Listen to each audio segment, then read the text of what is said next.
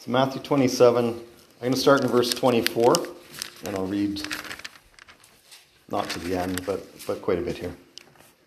So Matthew 27, verse 24 says, "When Pilate saw that he could prevail nothing, but rather a tumult was made, he took water and washed his hands before the multitude, saying, 'I am innocent of the blood of this just person.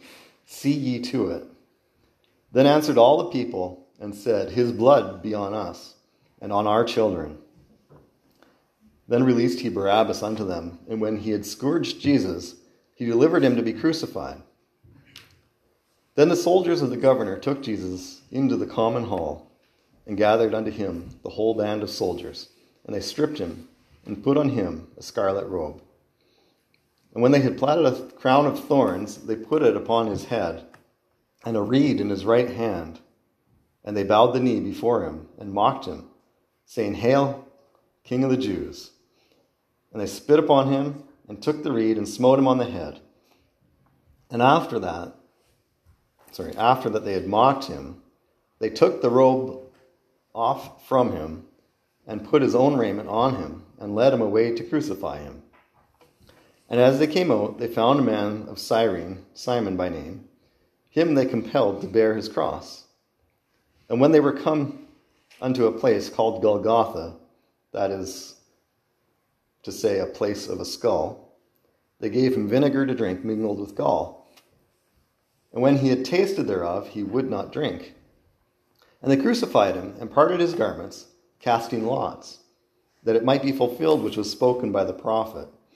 They parted my garments among them, and upon my vesture did they cast lots. And sitting down, they watched him there, and set up over his head his accusation written, 'This is Jesus, the King of the Jews.' Then were there two thieves crucified with him, one on the right hand and another on the left.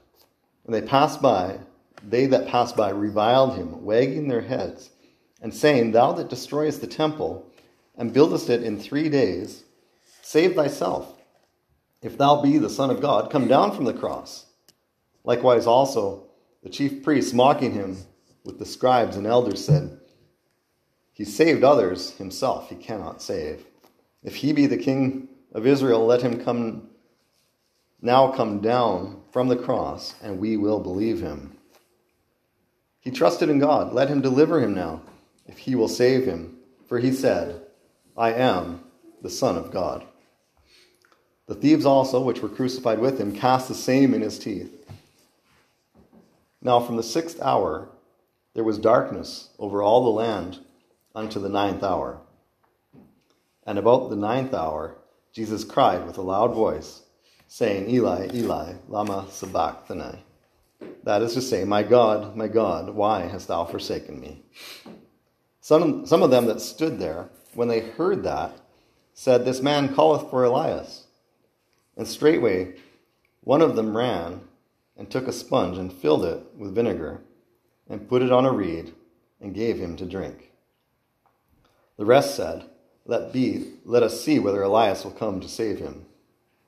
Jesus, when he had cried again with a loud voice, yielded up the ghost. And behold, the veil of the temple was rent in twain from the top to the bottom, and the earth did quake, and the rocks rent. And the graves were opened, and many bodies of the saints which slept arose, and came out of the graves after his resurrection, and went into the holy city, and appeared unto many. Now when the centurion and they that were with him, watching Jesus, saw the earthquake and those things that were done, they feared greatly, saying, "Truly, this was the Son of God." I'll stop there. Let's pray.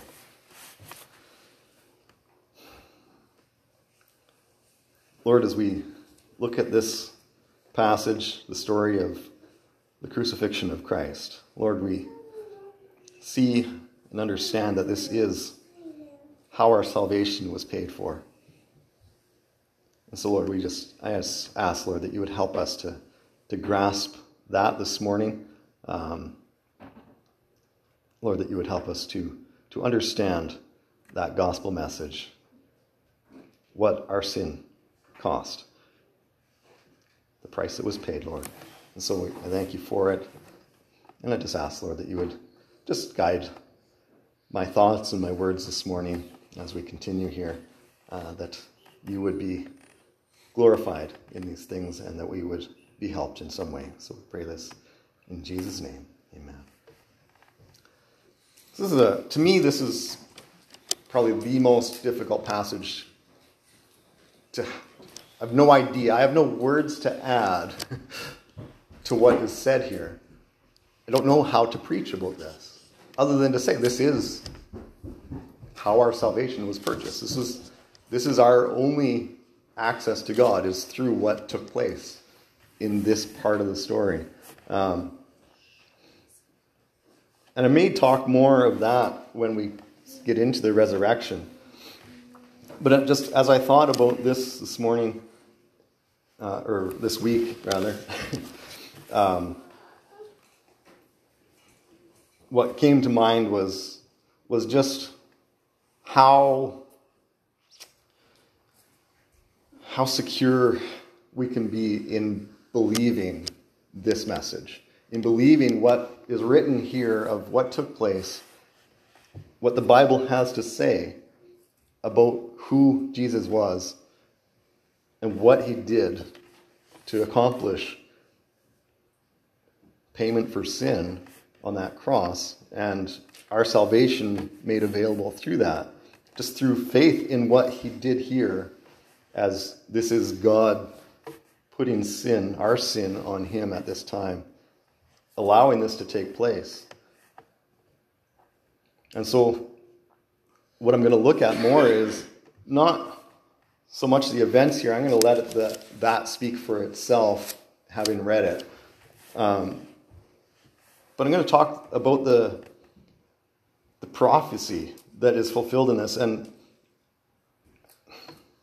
I'm 100% certain there is many, many more that could be mentioned. And I'm sure there's many, many that will be revealed in eternity that people haven't come up with yet in reading the Old Testament, of things that showed us these events. And so I started looking, and I found somebody had made an article. There was 28 prophecies, and this isn't a claim that this is comprehensive. There's just, here's a list of 28 things, 28 prophecies that were fulfilled in this event itself. On this day, there's 28 things that he was able to come up with that were fulfilled just in that.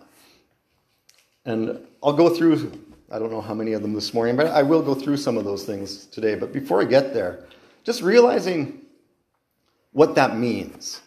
Jen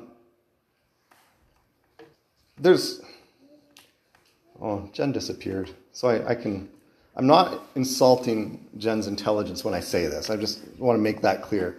We've had conversations in the past, and when we were getting to know each other, she would call herself a math person, and I call myself, I'm not a math person. But when we say those things, we mean different things. We mean it at a different level. So when I was in high school, I took the highest level of whatever the high school offered. That was just what we did. But when I got, I think it was grade 12, it was grade 11 or 12, we get to the highest level of math, and it was statistics, which is similar to calculus or whatever. And I just couldn't quite get it. And I was just failing this class of statistics because I'm not a math person. The stuff didn't come naturally to me. And so I had to drop out of this stats class and go to the next level, which is still university level math. And I got like 90s in that class, which drove me crazy that I couldn't quite get the other one. But that's where I'm at. And so when I went to college, I came to Ontario to go to college.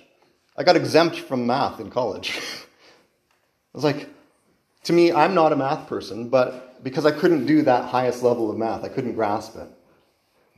To me, I'm not a math person. But somewhere in between is, so Jen says she's a math person, but she never went to that level either. So to her, like, the basic concepts of math is she enjoys it. I've never enjoyed it. So to her, math is an enjoyable thing to comprehend. To me, it's just this drudgery. Say that because I'm going to talk about statistics this morning, or it's just statistical analysis.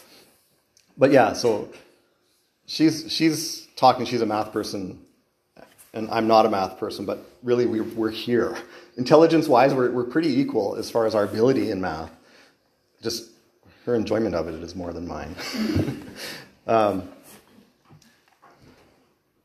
Anyway, you get into this stuff, and people do the probabilities of things happening. And so I say that I failed stats, right? So I cannot do these calculations and verify any of this information. But various people have looked at these probabilities. And so I've seen it in different ways, and this is just a list of, just in general, of any one person in the world fulfilling the prophecies of the Messiah. And there is over 300 references to the Messiah in the Old Testament that we are aware of, that Jesus fulfilled every one of those things. But people, we don't even go near that level because we don't need to.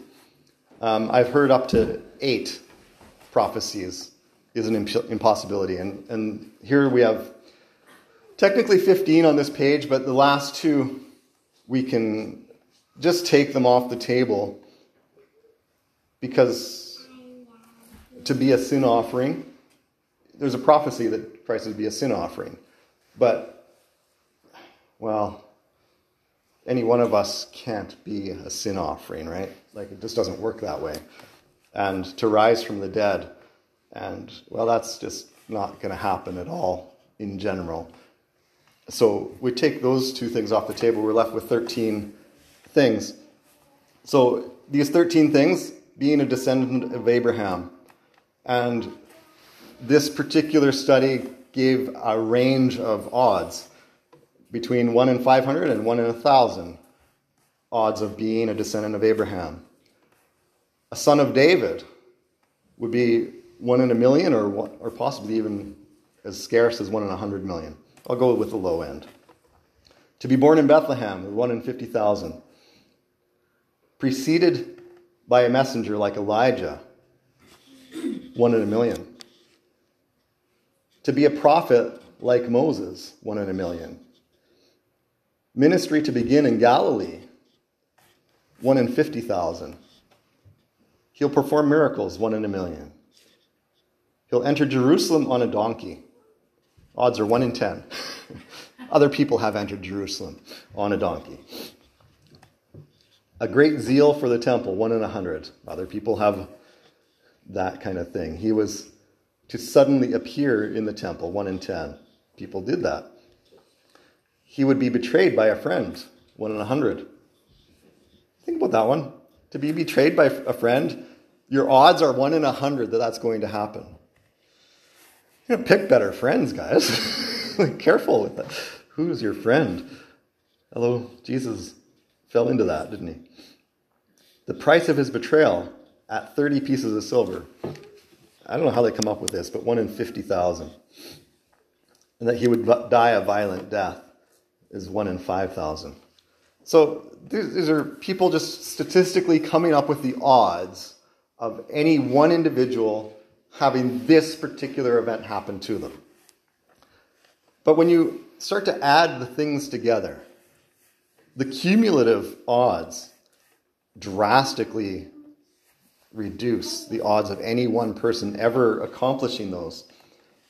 The cumulative odds at the low end of these numbers, of these 13 things just that I've mentioned, they say is 1 in 10 to the 50th power. That's a big number. And just to try to grasp these numbers. So, and then they just made a little bit more of a general statement. The odds of one person fulfilling all 48 of some major prophecies, the key prophecies about the Messiah, is a chance of 1 in 13 trillion. 1 in 13 trillion is the odds that they give of anybody fulfilling all of these different things. Do you know how many people have ever lived on the planet? Nobody actually knows. I couldn't find a Bible-believing based answer to that question.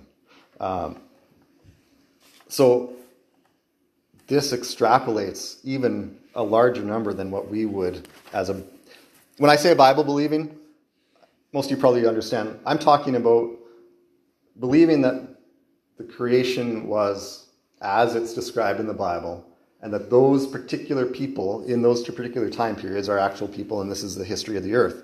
And so that those lineages that we can follow through Scripture, we can trace back, and we get about a 6,000 year span of time that the earth has existed. And so we only have 6,000 years of history of people, is the Bible-believing version of this. I couldn't find an estimate of the number of people that may have existed in that time span. But they have estimated in the last 200,000 years that there may have been a total of 117, and there was other numbers that were even lower than that, 106, 109, 117 billion people, a cumulative total in the history of humanity. This is like at the high end of those possible numbers, because that's 200,000 years and not the 6,000 years that we would give. The odds was 1 in 13 trillion. We haven't even come close to that number of people having existed on the planet.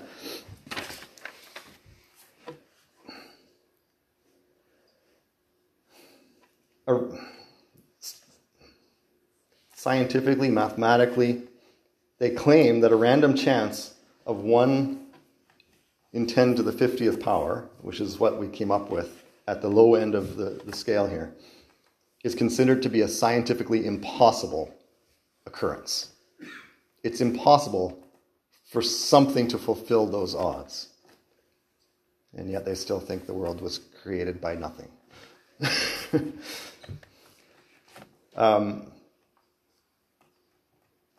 It's just impossible for somebody to fulfill those kinds of odds.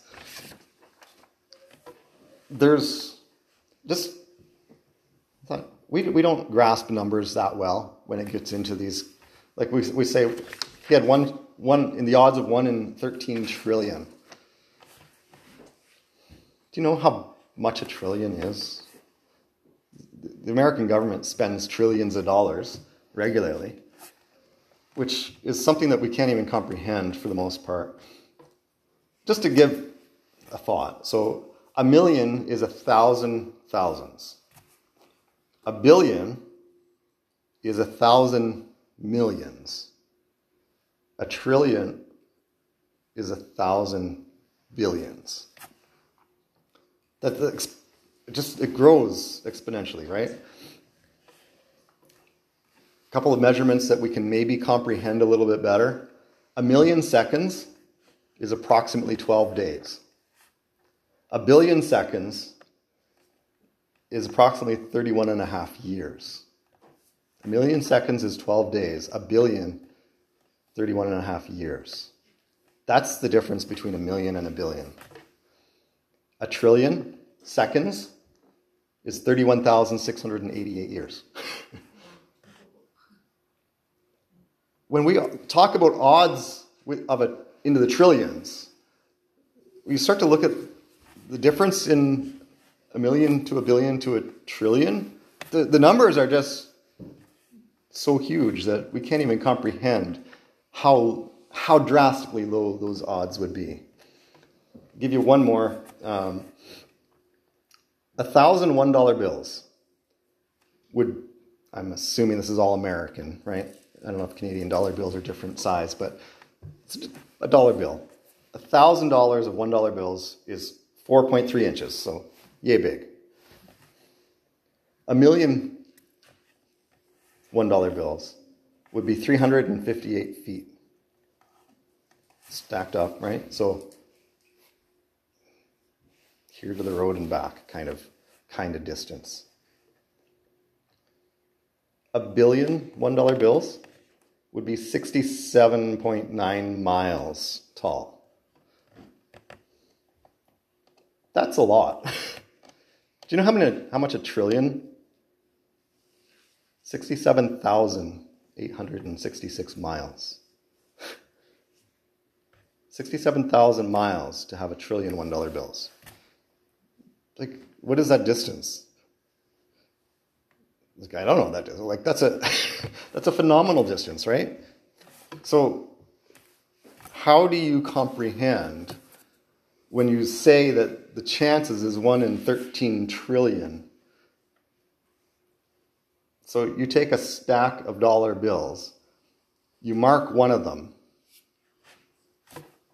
and give every person on the planet one chance of grabbing the one that's been marked out of that stack that is 67,000 miles high. You think you're going to grab the one particular bill? That's what our odds are. Like, this is just incomprehensible numbers. It's like it is impossible. It is absolutely, statistically impossible to accomplish for anybody to have even come close to fulfilling what the Bible said was going to happen, and then have one individual fulfill all these things.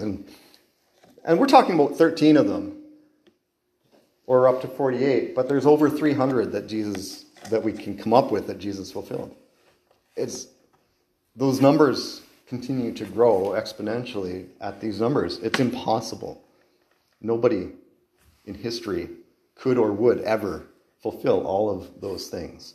So even to have one person fulfill just a handful is actually incomprehensible, impossible. What's my point? Is that's how much we can put our faith in who Jesus is. That he really is who he said he is. He really is who we can put our complete faith in these events, and trusting that. I can tell you that the disciples, these guys that wrote the Gospels, weren't scholars, right? These are fishermen for the most part, a tax collector, technically a rip-off artist, right?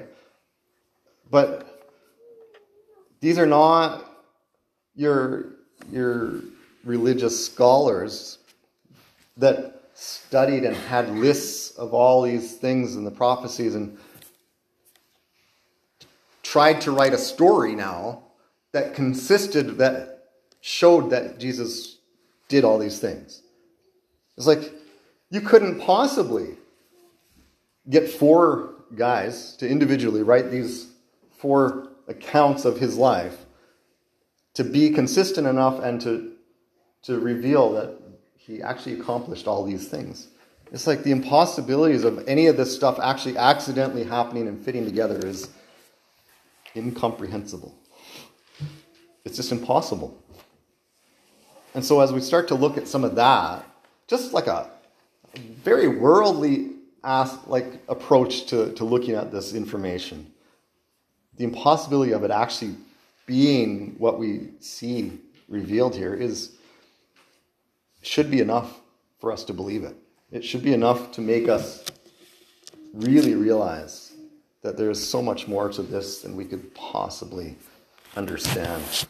But it should make us, I didn't even need that to believe it, right? Like, I didn't hear this stuff till quite recently. I didn't need this stuff. It was just like, how much more secure is my faith in these things? Like, how much harder would it be for someone to ever convince me to turn away from this? It's like there's so much. there's so much evidence that this is true. It's still by faith. You're never going to convince somebody. I bet you there's not a single person in the world who will ever be converted and saved from a statistical analysis of the Bible. Right? Through math, right?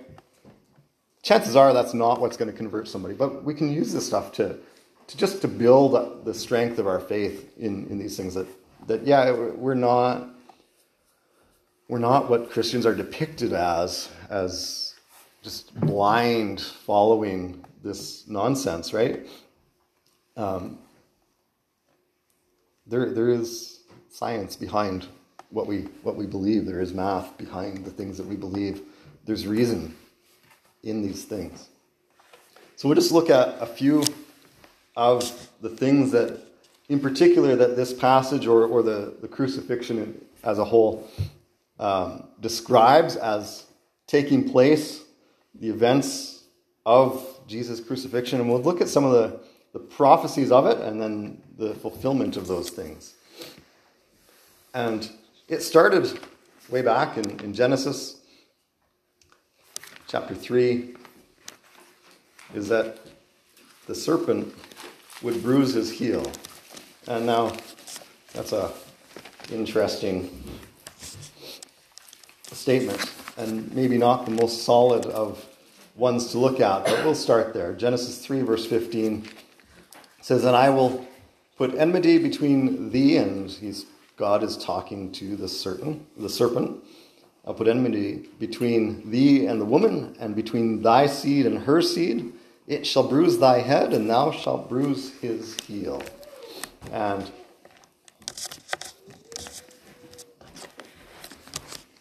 if we look at, I don't think that this is really the best verse to go to as a fulfillment, but I'll use what the guy had here. It's John 12.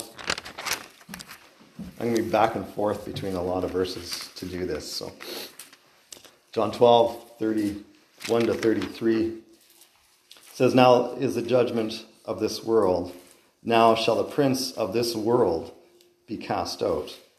And I, if I be lifted up from the earth, will draw all men unto me." This he said, signifying what death he should die. And so in the sense of Jesus is looking back to that passage in Genesis, this conversation between God and the serpent,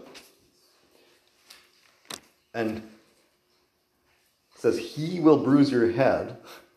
The seed of that woman will bruise the serpent's head, and the serpent will bruise the seed's heel. And so when Jesus says this, it says, "Now is the judgment of this world, and now shall the prince of the world be cast out." Jesus is going to be bruising his head. And then when he describes, "I, if I be lifted up from the earth," as in hung on a cross, crucified, and have that spike driven through my feet, his heel is bruised, right?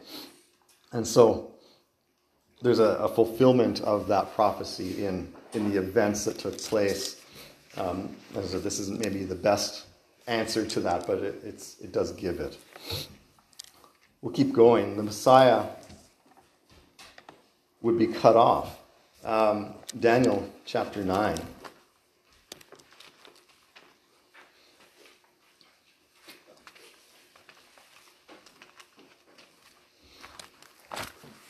Daniel 9, verse 26. If you've been around a while, I've mentioned the 70 weeks of Daniel a few times, which speaks to the last days history. It talks about a time frame of when these events are going to start, and then what will happen during this time period. And so we get at the 70th or the 69th week, certain events, and then we talk about the last week, which hasn't yet been fulfilled, the last 7-year period. Verse 26, though, says, "After 62 weeks," that would be 62, but there was also another 7 weeks prior to that, which gives us the 69 weeks. It says, "The Messiah shall be cut off, but not for himself. And the people of the prince that shall come shall destroy the city and the sanctuary. So after this period of time, the Messiah shall be cut off, but not for himself. If we look at, I don't know if you held a finger in John, but John chapter 11.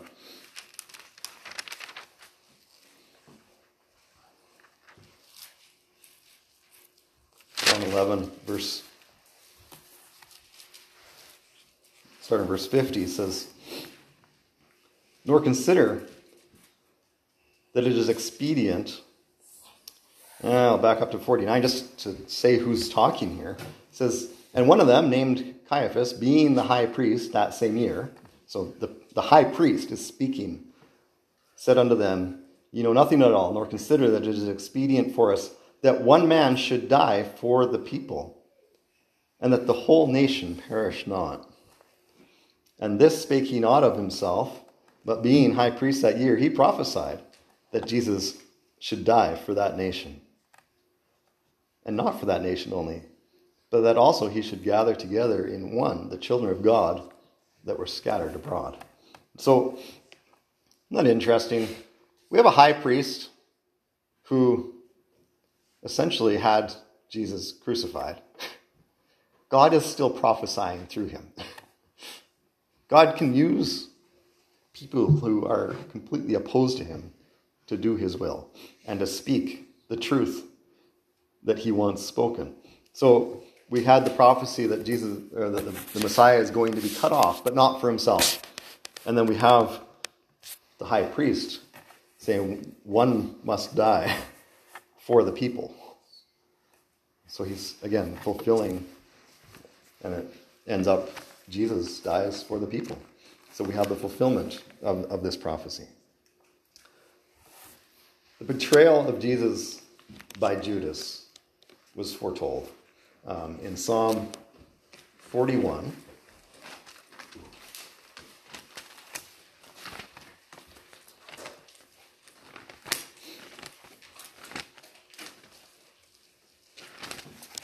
Psalm 41, verse 9, says, "Yea, mine own familiar friend, in whom I trusted, which did eat of my bread, hath lifted up his heel against me." So, David is speaking and describes his own familiar friend in whom he trusted, has lifted up his heel against him, has betrayed him. We go into Mark chapter 14.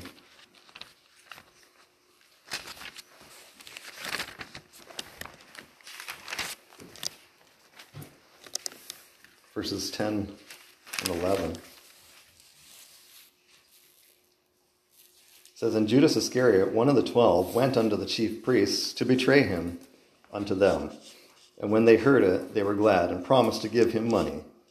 And he sought how he might conveniently betray him." If you know the story at all, that should have been an easy one for us, but we know that Judas betrayed Jesus. And I don't know why the guy didn't put the money part together with that, but we'll get back to the amount of money that was paid for that betrayal in a moment. Fourth one is Jesus was forsaken by his disciples, as prophesied by Zechariah. So if you would turn to Zechariah chapter 13, right near the end of the Old Testament.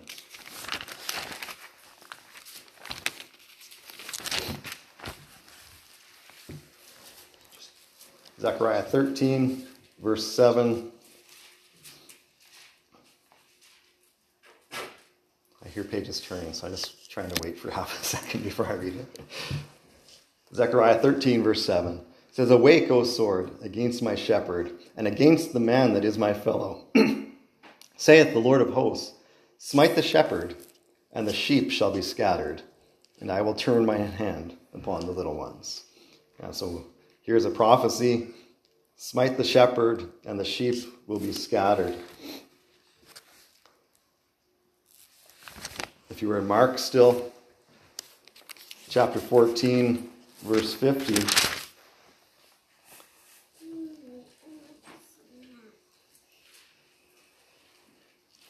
Very short verse, but it's just speaking of the events that take place as he was being arrested and tried. And it says, all they forsook him and fled.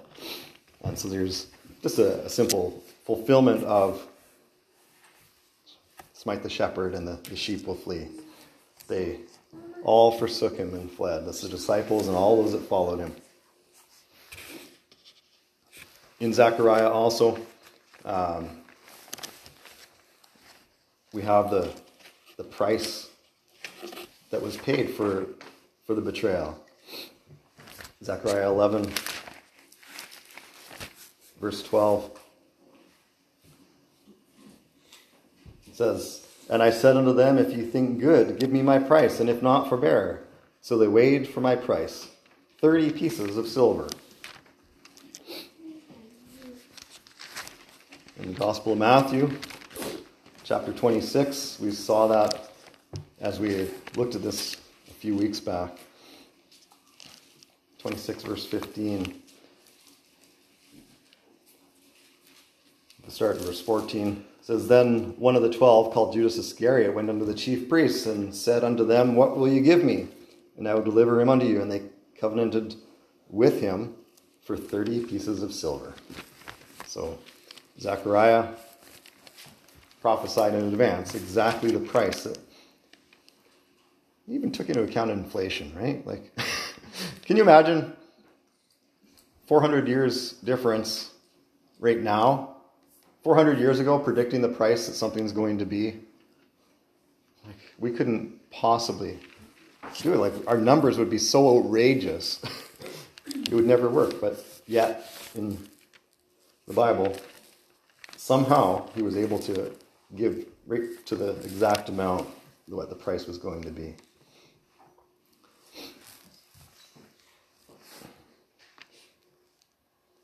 If we get into Isaiah chapter 53, which is one of those passages we read almost every year at Easter, talking about the crucifixion. And there's a whole bunch in here that we'll probably look at a couple of them, but like there's a whole bunch in here that we can look at that is all fulfilled in Jesus. It's such a clear picture. This is even when Philip is, remember in Acts chapter 8, Philip goes and there's an Ethiopian eunuch and he's reading Isaiah, and Philip goes up and is like, do you know what you're reading, or do you understand what you're reading? He says, how can I? And he begins to read at this spot, right? Chapter 53, he reads this, and then he preached to him Jesus, because Jesus fulfilled this perfectly. It was a complete picture of exactly what Jesus had done in his life and ministry and crucifixion. So Isaiah 53, verse 7 says, he was oppressed and he was afflicted, yet he opened not his mouth. He is brought as a lamb to the slaughter, and as a sheep before her shearers is dumb, so he opened not his mouth.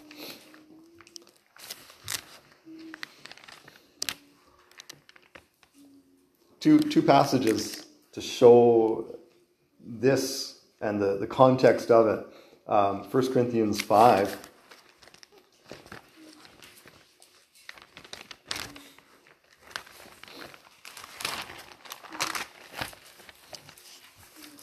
Jesus is the Passover lamb, and that's what this is describing.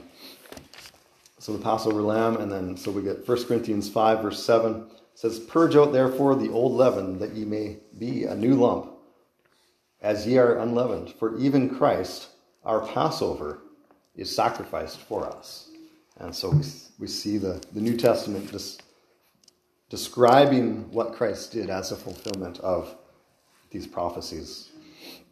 And then also on the same topic, 1 Peter chapter 1.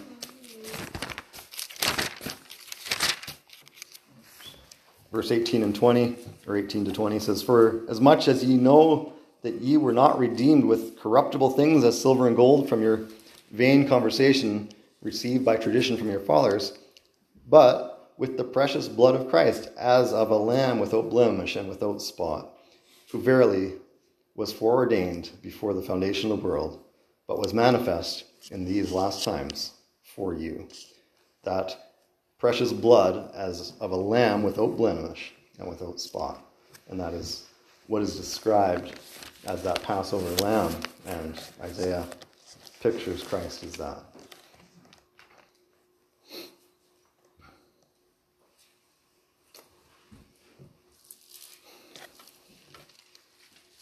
We still have Isaiah 50, verse 6. It says, I gave my back to the smiters and my cheeks to them that plucked off the hair. I hid not my face from shame and spitting. I read that this morning in Matthew 27.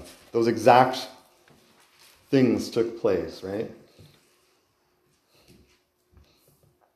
And so we see the fulfillment of that. I won't go back and read it a second time.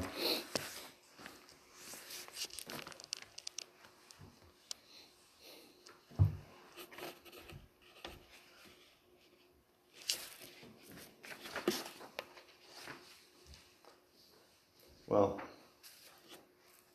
I'm not going to skip it, sorry.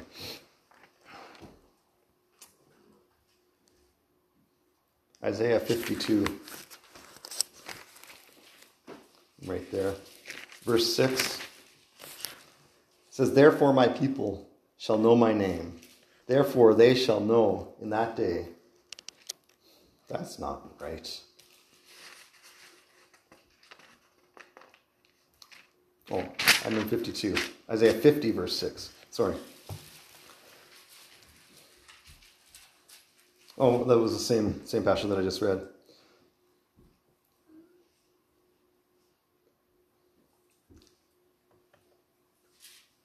All right.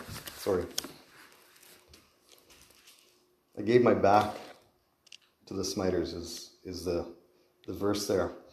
And we see that Jesus was scourged, right? He was given to be whipped and beaten.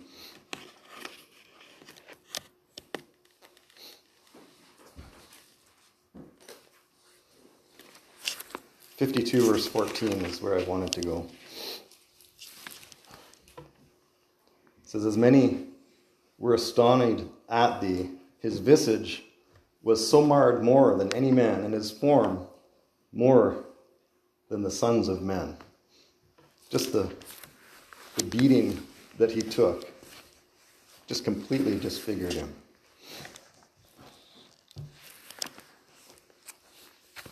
I'll just for a different reference than Matthew 27, John 19, verse 1 speaks to the same thing.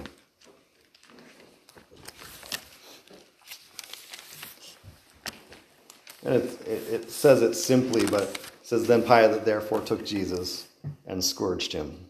And the soldiers platted a crown of thorns and put it on his head, and they put on him a purple robe. Right?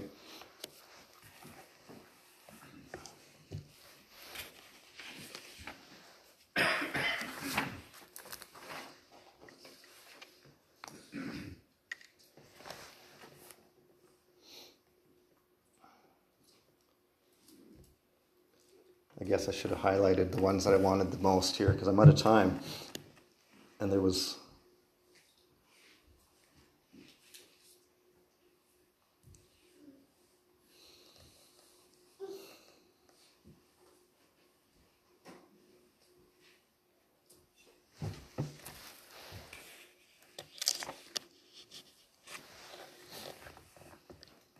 I think one maybe worth mentioning in Isaiah 53, and we already read the verse 7. Another aspect of that, so opened he not his mouth, right? Jesus,